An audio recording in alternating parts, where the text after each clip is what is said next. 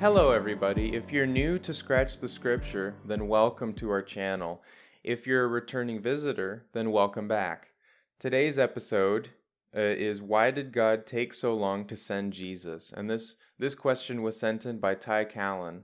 If you haven't already, send us a question at our Gmail, as you guys are the ones really driving the content here.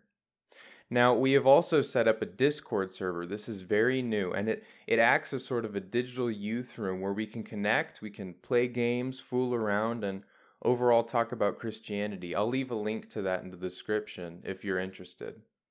And if you want to know the answer to today's question, then stick around. Now, this question, why did God take so long to send Jesus? That's an interesting question, and I personally battled with this question in my head for a long time. You know, why didn't Jesus show up here? Why did he only live this long? And I would put him in different points of history, and it was everything to revolve around time.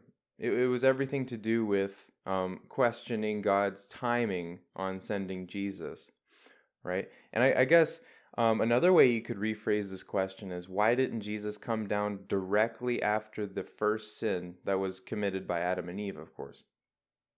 And let's say this were to happen. Jesus did come down, and he only lived for like 10 minutes, and he died and was resurrected in the Garden of Eden.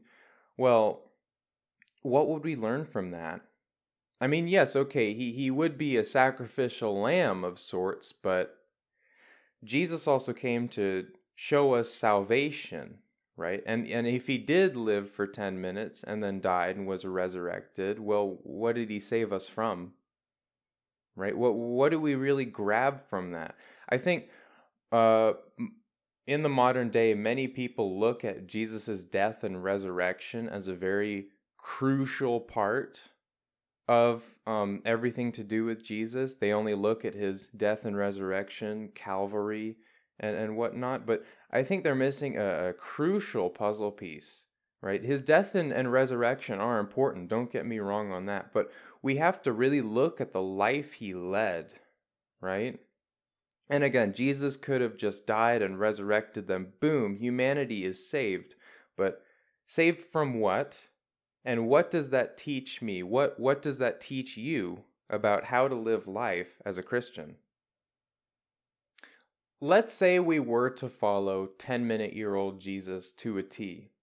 His main message there would be that we could die and go to heaven because our sins are absolved, and that's it, because, you know, the great Lamb of God came down and died, and that's it. Well, I mean, I could just die right now if I wanted to. Anybody could do that at any given moment. So what was Jesus really showing us when he lived as long as he did? Right? He was showing us his life. He grew and he suffered through all of life's great trials. He gave us many lessons on how to live. And he led by example. He wasn't just a talker. He led by example. He went through it. And he traveled from city to city sharing the gospel. And he was brutally persecuted and finally killed. And people look at the latter and say, "Oh, my sins are gone. The slate is clean," right? But we need to really look deeper, and there's a reason why Jesus didn't only live for 10 minutes, but rather 33 years. Jesus even says in Matthew chapter 16, verse 24, "Whoever wants to be my disciple must deny themselves and take up their cross and follow me." This passage is not talking about martyrdom specifically. Instead, this is talking about how we should live everyday life, right? Not once a month, not once a week, every single day, and how we should follow his example and walk in his footsteps.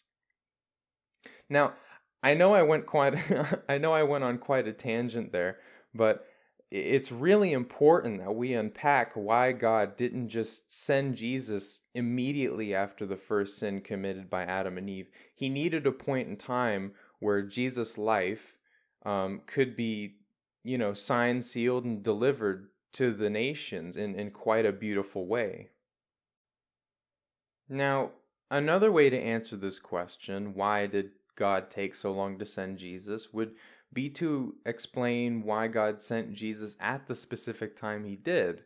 Because if we can clarify that, then every other point in time is pretty much nullified.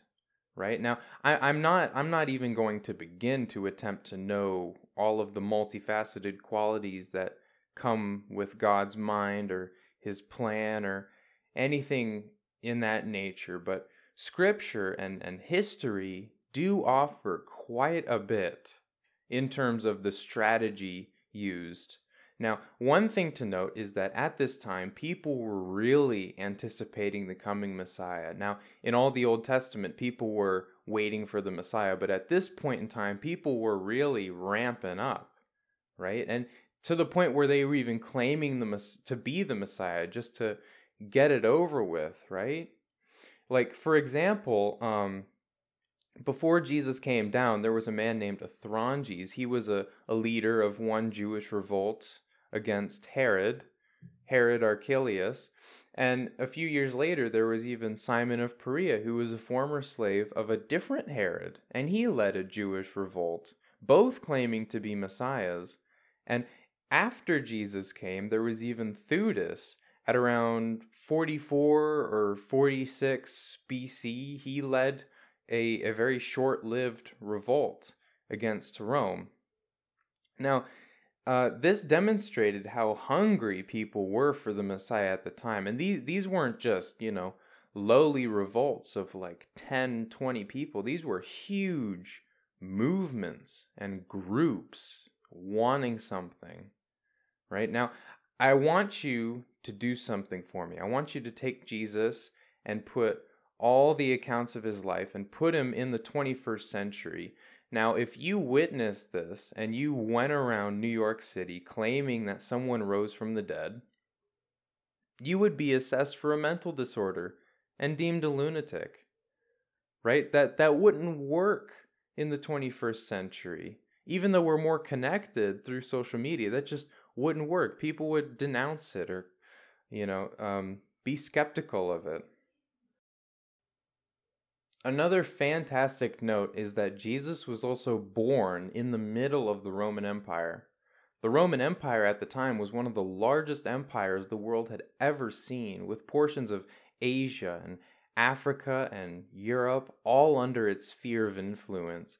This really made Rome the hub of the Eastern world, and because of this, they housed many different groups of people, many different cultures, many different ideas, and they also had a vastly expansive network of trade routes, right? And yet, the Roman Empire also shared one dominant language, which was Latin, also their written language.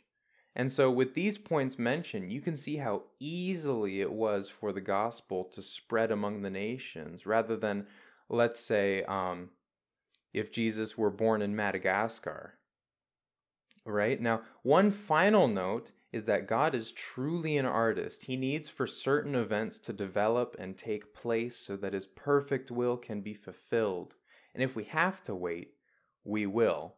If you're one of those people that, is actually wondering, well, why did God wait so long to send Jesus? That was a horrid amount of time for him to wait. Well, you're not the first one. I mean, many, many people in the Old Testament were wondering the same thing, right? And this caused prophets to urge whole peoples, whole nations to calm down and to wait on the Lord, to be patient. It says it many times in the Old Testament, wait on the Lord, he's coming, don't fret. Because even they were wondering why God was taking so long to send Jesus. If you enjoyed what you have heard today, then go to anchor.fm/scratchthescripture for more episodes. And feel free to shoot us a question at scratchthescripture@gmail.com for this series. Tune in next Sunday as we answer the question, what does it mean to be a true Christian? And remember, we're only just beginning to scratch the scripture.